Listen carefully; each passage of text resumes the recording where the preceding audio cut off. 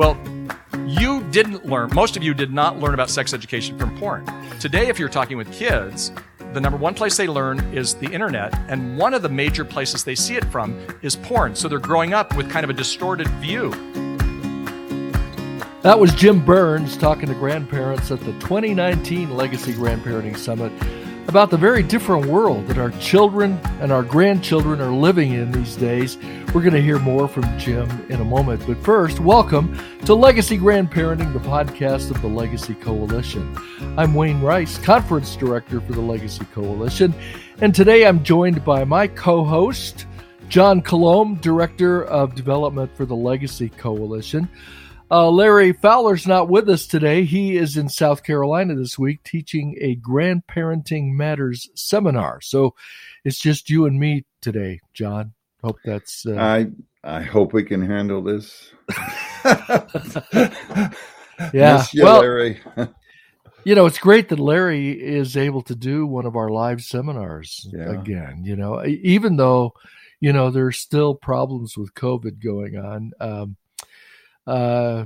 We've got a great seminar, and it's always best when it's done live and in person. And so anyway, he's back there doing one in South Carolina. Well, we're going to talk to Jim Burns here, or at least he's going to talk to us. Jim Burns is an old friend, well known as an expert on youth ministry, parenting, and marriage relationships. We asked him to speak at our 2019 conference on the topic of his brand new book, which came out actually the same week as the 2019 conference. And the book, it was titled Doing Life with Your Adult Children. And the subtitle pretty much sums up the book. It's Keep Your Mouth Shut and the Welcome Mat Out. I love that. Which is a great subtitle. This wasn't a talk about grandparenting per se, although Jim did have a couple of grandkids at the time, but this is still a really important topic for grandparents, which I think is worth sharing again, don't you? Oh my goodness. As I listened to that again, Wayne, it was powerful for me. And, the reality is if you have grandkids, you're a grandparent, and that means you also have kids. So it's really it's a two-way highway as far as communication. Those who are growing up and those who are grown up. And yeah, I took some good stuff away from that. Wish I'd heard this 20 years ago. Yeah. Well, let's introduce Jim. He's the president of Homeward.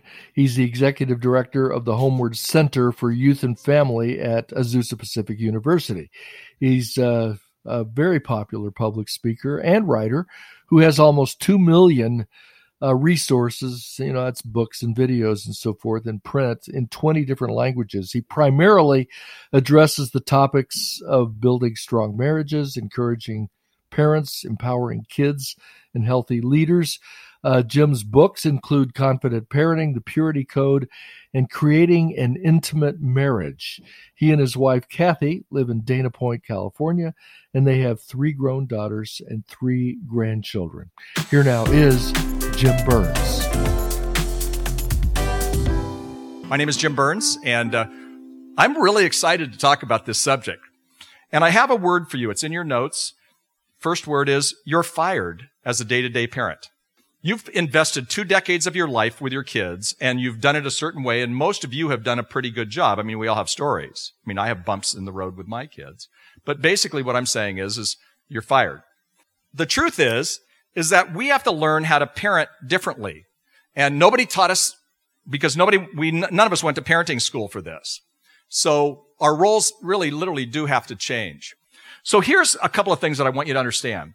We're on a parallel journey with our kids. We've never been the parent of an adult child, and they've never been the child as an adult. See?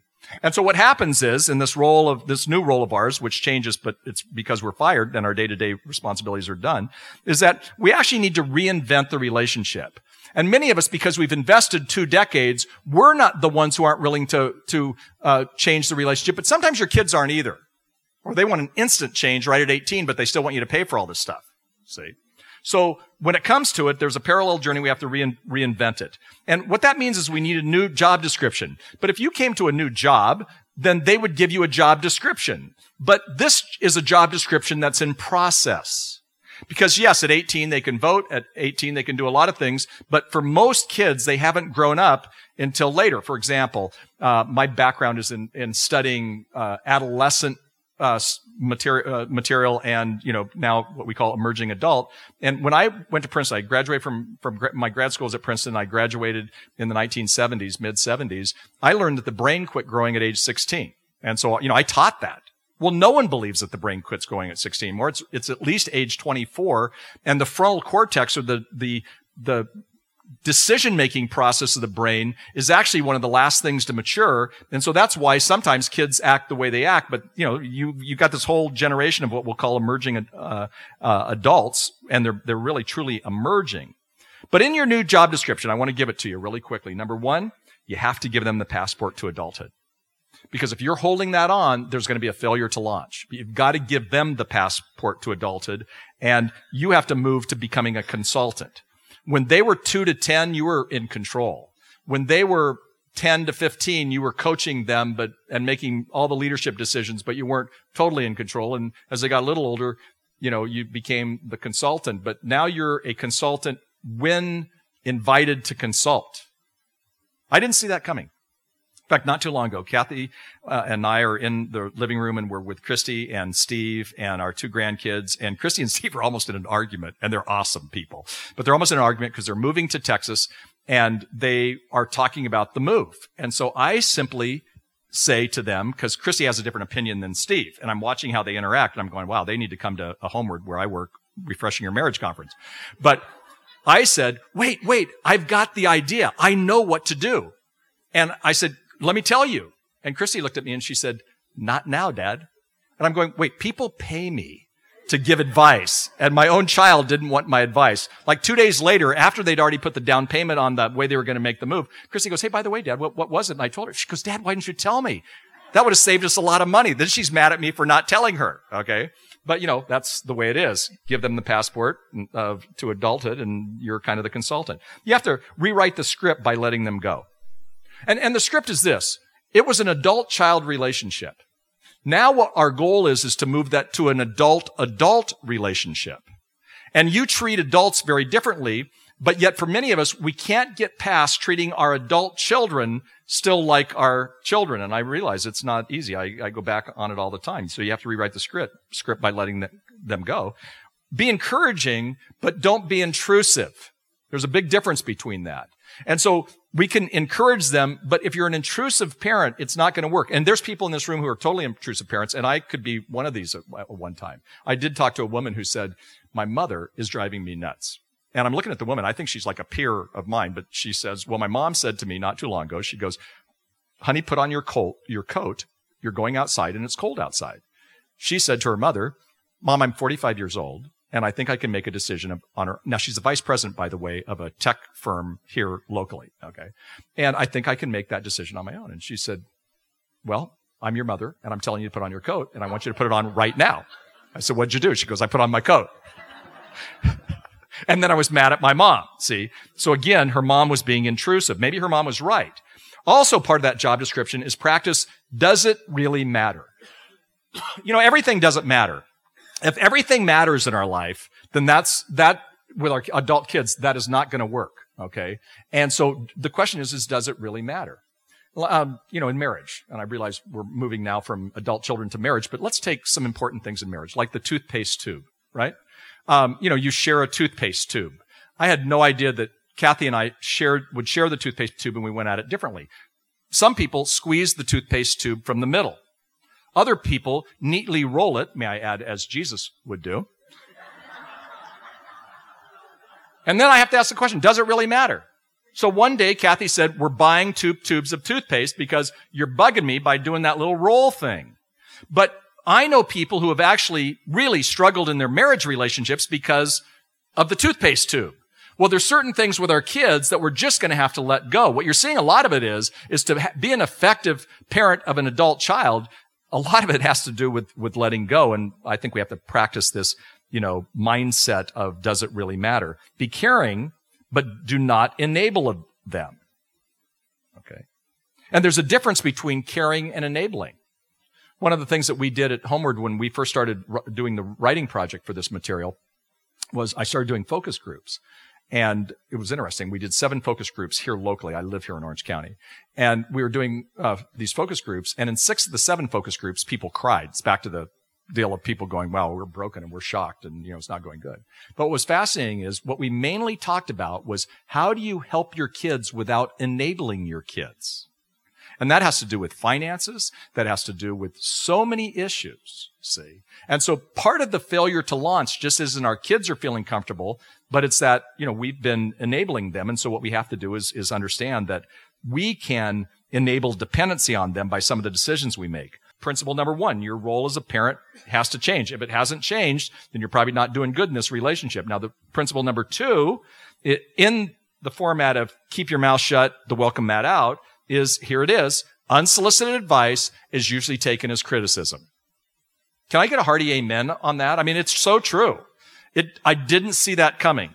But most advice to adult children, they take it as criticism. Why? I don't know. I love this next phrase. But why does she need to go to Europe to find herself when I have all the answers for her life right here? I was talking with my daughter, Heidi. She lives in New York. She flew in yesterday, like I said, to speak at Pepperdine, and we were having dinner. And I said, I've got this great quote that I'm going to use tomorrow. And I gave her the quote, and she goes, are you talking about me, Dad? And I went, no, but kind of. Because again, what you see over and over again with this generation is that, they don't want your input.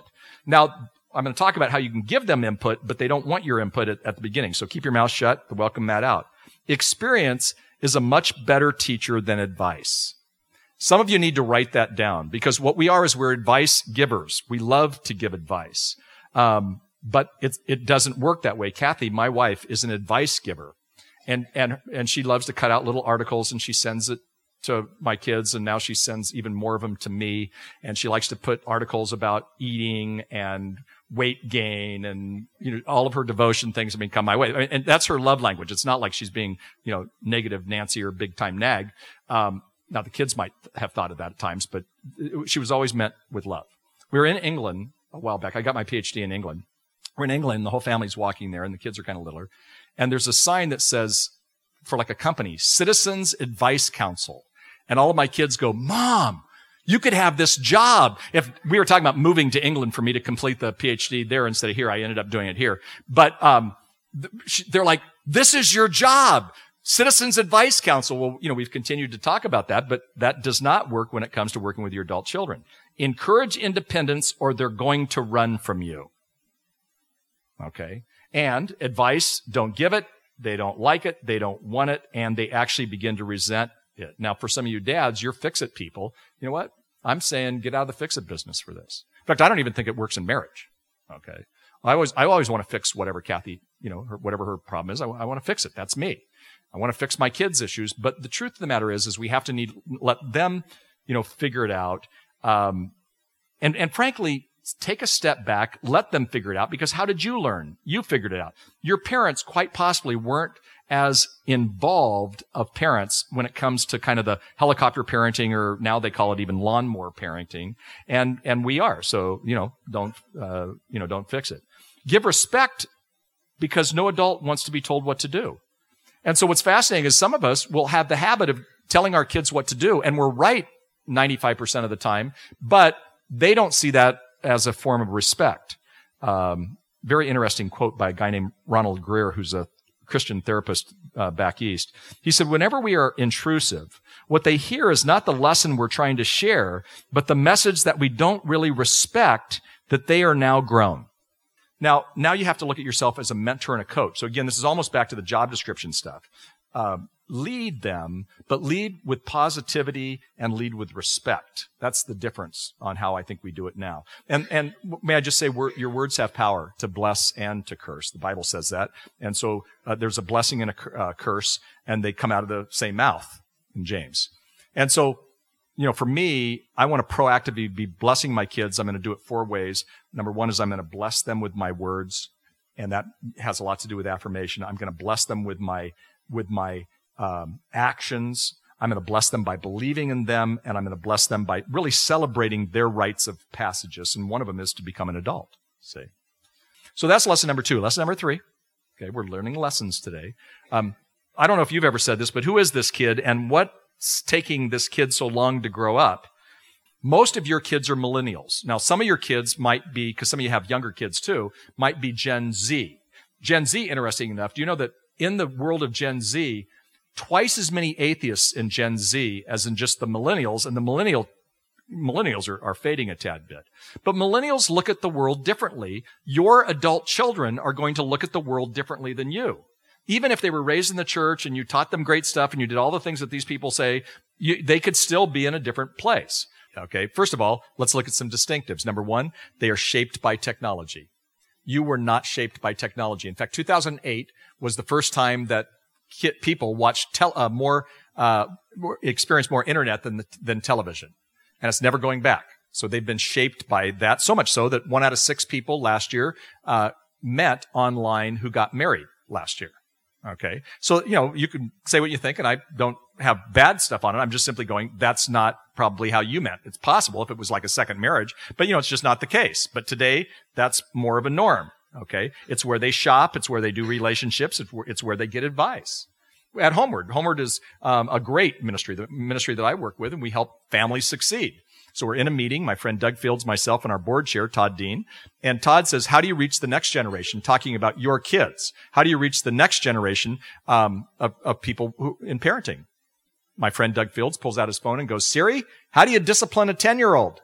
Siri comes on with small TED Talks, 3-minute talks, and blogs. Doesn't say anything about books. See? Doesn't say anything about seminars. Kind of the old style way of learning things. And so, we literally, our kids are shaped by technology. They don't live to work. They work to live. I'm not saying that's all bad, by the way, but many of their parents, the boomers, they were not like that. They worked to live, and yet kids live to work. Very few of your adult children are going to have the same job, 10 years from now. Maybe some of them won't have the same job next year. Okay. I have a daughter who has a master's degree in business from USC. And since she's graduated from USC, most every year she changes jobs. And I just think that's crazy. And she just keeps going up the ladder. I mean, it's hilarious. And I look at it and go, I wouldn't do it that way, but it seems to work for her. But she also doesn't work to live. She actually lives. She's going to live, period. This generation wants a healthy marriage. So your kids want a healthy marriage. You know what the number 1 thing that millennials want? A healthy marriage. Isn't that fascinating? But they're going to meander toward marriage. Some of them are going to live with someone else before marriage. So again, they're not in a hurry to grow up, is what I'm trying to say. And, at one time, and again, this was kind of my academic background, not that I'm an academic guy, but you looked at, the different phases of life. You had childhood. Then you had the teen years. By the way, the word teenager was first mentioned in a magazine called Scientific American in 1942. So we really haven't had the teenage years for all that long in history. So childhood, teenage years, adult, elderly. But today what we have is we have childhood, teen, emerging adult or latent adolescent. And that really happens about age 18 to say 24, 25, 26, even sometimes on up to 30. And then they become adults. So if you've got some kids who are in that 20-something and you're going, they're not growing up, they eventually probably will. It's just going to be, 10 years different than when you grew up, if you would. Okay. So there's a man named Jeffrey Arnett. He's the expert when it comes to emerging adulthood. And he describes emerging adults, in case you have one, in these phrases: the age of identity exploration. What I call it is they go through the experimental phase. They don't really know who they are or what they're doing, but they're going through an age of identity exploration. The age of instability. Part of that you can blame on the brain, but in this 20-something generation, there's an age of instability. They are the most self-focused age of life, where that wasn't the case. Usually it was the teen years in another generation, but today it's the emerging adult years where they're the most self-focused, if you would. The age of feeling kind of in between. A lot of these people, when you really talk to some of your kids who are in their 20s, is they do feel stuck. They feel in between. They're not really a teenager anymore, but they're also not a full adult because you're paying for a lot of what's going on, or because they don't have those same responsibilities. And so they feel very much caught in between, but yet at the same time, they see it as the age of possibilities. I mean, what Jeffrey Arnett just did was describe my girls. I have 3 daughters, so we have no hormones or drama, of course, in our life. But that's who we describe. That's those kids. It's not all bad. Some of it's really cool. Our daughter Heidi, she gets married to Matt. He's a wonderful guy. And they have amazing jobs in the Bay Area. So they live in the Bay Area. And then they decide that they're just going to go to New York. And I said, well, why are you going to New York? And they go, well, because we can. And we don't have kids. And so we want to. I said, well, you guys can still keep your jobs? Yeah, well, we can do that. Okay. And so then that night, Kathy goes, what do you think about them moving to New York? I go, I think it's crazy. They have amazing jobs. She goes, it's the millennial adventure. Later I went, maybe we should have done that, But that's the mindset of these kids. Now, at the same time, when we look at culture, we've got to bring up the issue of what I call the cringe factor. I looked at some of you when I even mentioned the word cohabitation and some of this. This is not for all of you. But today we have, as parents of adult children, what I call the cringe factor. And I'm going to mention 3, although I could mention 30. One of the factors is pornography. The average age that a kid sees pornography today in America is age 11. So when kids look at their sex education, they oftentimes look at sex education through what they saw with porn today. That could take this generation down. Let me ask this question. How many of you received good, positive, healthy sex education from your parents when you were growing up? They need to have a sex education thing for you grandparents here. I'm just telling you, I see 2 hands go up. Well, most of you did not learn about sex education from porn. Today, if you're talking with kids, they would say almost the same thing. More kids would say that their parents talk to them or their grandparents talk to them about sex and sexuality, but not many. But the number one place they learn is the internet, and one of the major places they see it from is porn. So they're growing up with kind of a distorted view. Not only could there be a potential addiction, but they begin to act out. What we're seeing with this generation of kids is they begin to act out what they've seen on the internet. So that should make some of us shudder. See? And yet porn is what we call the cringe factor. And so there have to continue to be, some healthy conversations with kids, and why, if you have younger kids or you have your grandkids, when you're talking about discipling your grandkids, you want to talk to them about healthy sexuality. I've got a book, I think it's even at the booth here, that's called God Made Your Body. And it's for 3 to 5-year-olds. And people go, you have a sex book for 3 to 5-year-olds? Yes. God created boys and God created girls. God created your hands and your feet. God created different colors of eyes. What color are your eyes? So now you're having a conversation with the kids to get them ready for the next stage, which is 6 to 9. Then you go to 10 to 14. Then you go higher. But we have a generation of kids who are adults, young adults who have never had their parents talk to them about it. Okay. Cohabitation. In 1974, where I grew up in the shadows of Disneyland, not too far from here, my dad actually had a restaurant right by this church. But in 1974, 78% of people said that they would not live with someone before or instead of marriage. I'm not talking about Christian. I'm just saying 74% or 78%. Today, the same number would say that they would live with someone before or instead of marriage. So the world has changed. But yet with cohabitation, it's interesting because when we look at kind of what's going on in our culture,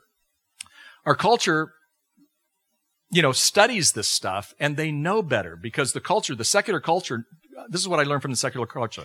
If somebody cohabitates, they have a greater chance of getting a divorce. They have a greater chance of having less sexual satisfaction, which is interesting because they were cohabitating, but that's always on all the stuff. And then also they have a greater chance of adultery. So it's not working, but because of a moral free fall, if you would, we're not willing to talk about it. So, as parents, some of us are in a bind because, we begin to see our kids making some choices where we're in shock, or their friends are making choices where they're in shock. And yet, again, that goes back to the cringe factor. And then again, the whole idea of gender identity confusion. Let me say it this way. 10% of the student population today, which I'll go on up to age 25, have what we call gender identity confusion. Within your church, you don't have 10% of that population care about the theology of baptism. But today, they're not homosexual. They're not lesbian. Hear that. They're just gender identity confused. And they like to talk about the gender issues. And many of your kids who grew up in the church are in disagreement with that particular issue. So again, we have the cringe factor. Also, again, there's a spiritual mindset. So one of the things we say is about 65% of the kids who graduate from high school from good churches like your churches will leave the church when they graduate from high school. I mean, we hate that study. Okay. I mean, guy in family ministry, youth ministry, we hate that study. However, there is a 300% better chance that kids will stay in the church if you have faith conversations in the home, not toxic or preachy. Now, again, I want to spend time with one more rite of passage, one more principle. When an adult child violates your values. Okay, now some of you, for some of you, I'm kind of going more in the pain level. Some of you are like, wait, I'm having a great time with my adult child. So you're doing this stuff. I mean, what you need to do is walk out here. Don't come to us every seminar and go, oh man, I'm terrible at this. I didn't learn anything. No, you've done it. Walk out and go, wow. I mean, we've been doing this in a good way. We have a healthy relationship with our adult child. This is one that's tough. When your grown child violates your values, it's a phrase that I've already given you. You can't want it more than they want it. And I love this quote. I'm not sure where I got it, so I can't give it to whoever it was. I can't find it, who said this. But good thing Easter is a season and not just a day, because some resurrections take time. And actually, frankly, somebody in this room needed to hear that right now. See, in terms of whatever you're going through. So, and I love, again, C.S. Lewis. Hardship often prepares an ordinary person for an extraordinary destiny. Okay. I had this call from a pastor, and he's at a very large church in this area. And I had 15 minutes before I was going to come on and speak at a conference. And he said it was only going to take a minute. And then he opens by saying, Jim, are you sitting down? And I said, yeah, kind of. And I said, I'm speaking in 15 minutes, so I don't have a whole lot of time, because I could tell he had something really serious. And he said, well, my daughter called me and asked me if I was sitting down, and then said, Daddy, she's 20. I'm going to get married. And she's like, wait, she was dating this guy like 2 months ago, but I didn't even know she was dating anybody. And I'm marrying a 42-year-old. Oh, man. And the 42-year-old is a woman. And he says, I think I know what you're going to say, because I have a theology that's quite conservative. And but I wanted to know, what would you do? And I said, I'd go to the wedding. I said, did she ask you to walk her down the aisle? Because I said, that would be tough. She says, no. I said, does she know how you feel about it? Because he had a theology also that was probably not the right thing to do. She said, of course she knows. I said, okay, then you go, because she's going to crash. If she was 20 and she was marrying a boy that she had only known for a couple of months, and she'd already had a boyfriend, and she had another boyfriend 2 months ago, it's still going to be a crash too, probably. So I said, when she crashes, not if she crashes, but when she crashes, if you're not there, she's honestly not going to go to you. She's going to go in a different direction. So he goes, I'm really glad you said that, because I kind of felt like I kind of needed to do that. So I wish I could say that. They honestly, he said it was the hardest thing in his life to be at that wedding. He said it was just weird. And the wedding happened. 3 months later, Daddy, it's not working out. Can I come home? So today, again, it's not perfect. She's going through a Celebrate recovery. She's getting the help that she needs. She's moved from, she talked about gender confusion. She's moved now. She's just starting to date guys again. She had this moment. It was kind of a hiccup, a burp, whatever you want to call it. But what that means, he did the right thing. She knew how she felt, how he felt, and then he loved her. It was kind of the thing that Larry did later. You have the law and you have grace, truth and grace, and he needed to give her some grace without, accepting everything about her behavior. And that's, I think, the kind of thing we do. You know who did that well? Actually, Jesus told the story of the prodigal son. I love it when there's another part to that story that we actually call the loving father. So if you look at that story where the son, spends all of his money on prostitutes and on, partying and all that, when he comes home, what does the father do? The father probably didn't give him back his inheritance, but the father said, welcome home. We'll stop there with that thought from Jim Burns. You can hear more of this message by downloading the entire seminar, Doing Life with Your Adult Children. It's on the legacycoalition.com website. Just search for the 2019 Legacy Grandparenting Summit audio. John, did you ever have difficulty making the transition that Jim was talking about here? With your kids from childhood to adulthood, starting to treat your kids like grown-ups? Boy, I think the reality hit me when we took Matt to college, where he was roommate with your son. And I looked at him and I thought, we're in a transition. I've been where he is, but I've never been where I am. And it was a painful, awkward moment of, I'm not sure what I'm supposed to do. We've prayed, we've hugged, I kissed him, and I said, I think I've done everything I need to do. And I turned around and walked out, and it was kind of a reality check. I thought, and in fact, on the way home, our other son said, we're no longer a family. Just, he was going to miss his brother. But yeah. And I think we all work, we who are part of Legacy, most of us work with our mouths, and we don't do real well with our ears. And I had to learn some painful lessons of when my kids are pouring their heart out, to not just give them all the answers that I am so good at knowing and I've experienced. And so, such a shame to not be able to help them on that. But no, this was what Jim's had to say was powerful. Yeah, well, to what you were just saying, I thought Jim's point that when unsolicited advice is usually going to be taken as criticism by your kids. And I found that to be true. And even today, I mean, my children now they have grown up children of their own, so so here they are, in their 40s, almost 50. And sometimes I still hesitate to give them advice because it might sound like I'm criticizing them. And so I have to really be careful about how I put things. Even talking, to them about their kids, our grandkids, we raised them, and we see things that they don't see. And, do I go to the Lord first? Do I do email before I do email?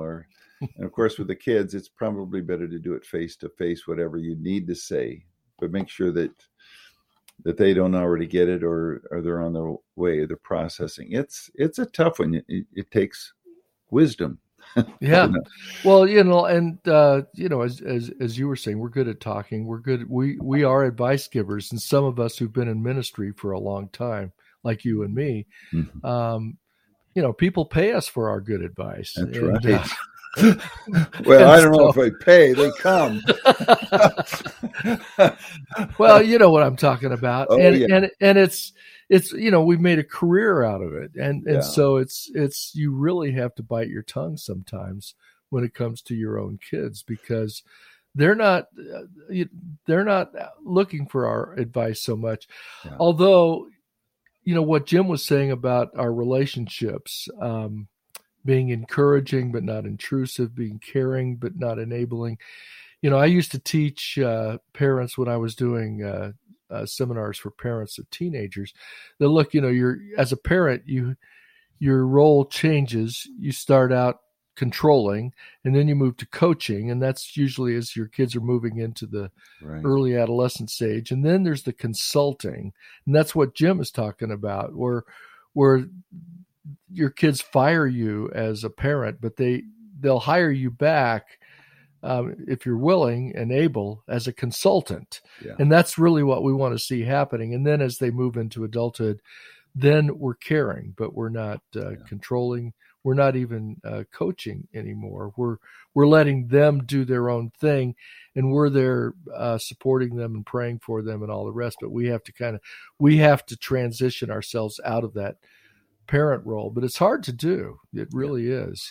And then pretty soon it reverses, and they're starting to say, "Now, Dad, put your coat on. It's going to be cold out there. Watch your step. Are you sure you needed that?" Oh yeah.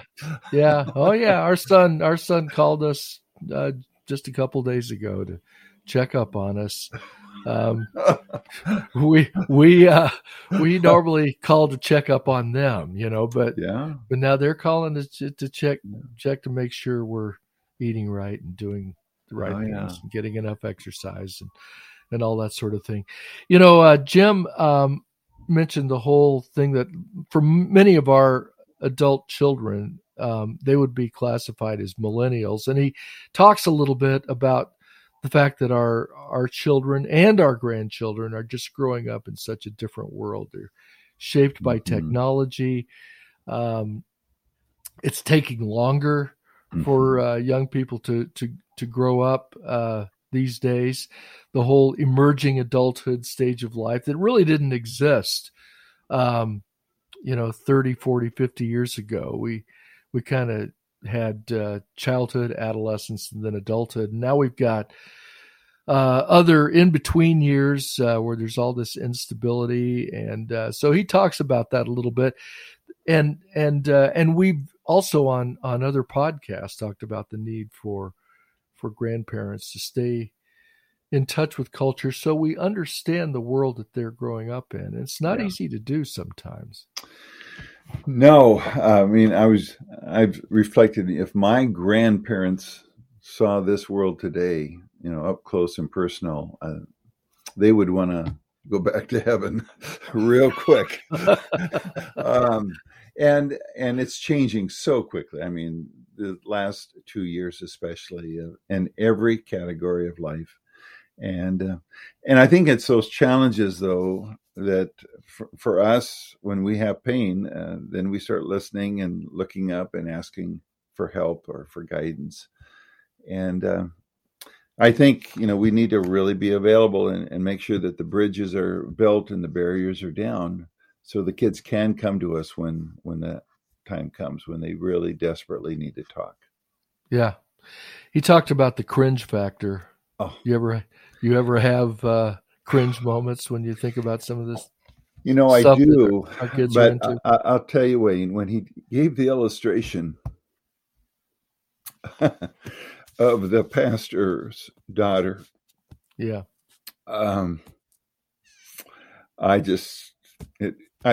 tried to visualize it and internalize what would that feel like. Can't imagine what that would be like. And to keep the lines open and to have the wisdom to know what to do despite the criticism of your friends. You're going to that wedding, it's there are no easy answers. And to really stay close to the Spirit of God on these issues is so important. Yeah, yeah. Well, at the same conference where Jim spoke here, Larry Fowler did a general session message about our need to, in fact, he had a seesaw that he set up on the stage, and that whole balancing act that we have to do between truth on the one hand and grace on the other. And Jim was just making the point that we need to lead with grace. Yeah. The truth, as Jim asked that pastor, your daughter knows what you believe, right? Well, of course she does. Yeah. And, so you don't really need to lead with truth. You've got to lead with grace. Yeah. And that in the long run is going to be, give you the most satisfying, result. And he in his example, he did know how things kind of went from there. But Jim talks about when our kids violate our values, and we've got lots of cringe factors. He brought up pornography, the cohabitation thing, kids, people living together these days, the gender identity questions, the kids abandoning their faith for a more secular, postmodern, progressive worldview, and many of the grandparents that I talk to today are facing all of these issues. And Jim makes the point, you can't want it more than they want it, so, yeah. And I think that's a good point, because sometimes what we see is something that and what we want is not always what they want. What we want is for them to want it, and that can only become through helping them, praying for them, staying in relationship with them. You can't do it from a distance. And they have to see that there's a reality in our own lives, that this is not just a Sunday deal. This faith in God, that I really do love him, I really do trust him, I really am more like him. I mean, that's probably better than any argument we could throw out there. In fact, kids don't want arguments today. They just don't give me the facts. I've got my feelings. Yeah. But I even though, my wife and I, Marcy and I are not in complete agreement with everything that our kids believe and do. We have a good relationship with all of our kids, which gives us access to our grandkids as well. Mm-hmm. And so we're able to really have good times with them, enjoy them. We know where to cross lines and where not to cross lines. But I love what Jim said about it's a good thing that Easter's a season, not just a day, because some resurrections take time. And, we are very hopeful that whether it's in our lifetime or beyond, that our prayers are going to be answered for our kids and for our grandkids, and that God's got them. An unfading hope reserved for you in heaven. Yeah. It's all good stuff. And it really is. Jim Burns, his book is still available, of course, and that's Doing Life with Your Adult Children. He's got a brand new book that just came out, which is what he calls his legacy book. And the name of that book escapes me right now. But I'll bet if they go on Amazon, they'll find it. Yeah, but Jim is a very prolific guy, and I think he's got a place in Hawaii where he just goes over there, and he and his wife, and so he'll look at the ocean and write a book while he's at it. So let me just close by saying we're getting closer to the Summit Conference for 2021. It's happening in October. Our speakers will include this year Josh Mulvihill, Kevin Harper, John Stonestreet, Reggie Joyner, Kara Powell, Rob Reno, Ken Davis, Terrence Chapman, and Valerie Bell. Music is going to be coming from Fernando Ortega, Scott Wesley Brown, and the newest members of the Grand Ole Opry, the Isaacs. They were actually invited to become official members of the Opry last weekend. All the information is on the legacycoalition.com website. You can register now for the conference, either at the live conference in Birmingham or at a simulcast location near you. And there are now more than 100 simulcast locations, which is pretty cool. Very exciting. And, let me just say, too, that there's been a lot of concern lately regarding the reemergence of the coronavirus, especially in certain parts of the country. And we're going to be taking every precaution at the summit in Birmingham and all of our simulcast locations to keep everybody safe. And we're confident that God is going to give us an incredible 2 days together. So any last thoughts, John? No, I just think order that book, work through it together, maybe with a couple of other couples, and just keep extending grace as you divulge truth. Yeah, absolutely. That wraps up Legacy Grandparenting, the podcast of the Legacy Coalition. Until next time, this is Wayne Rice and John Colomb saying so long and praying that you have a great week of intentional Christian grandparenting.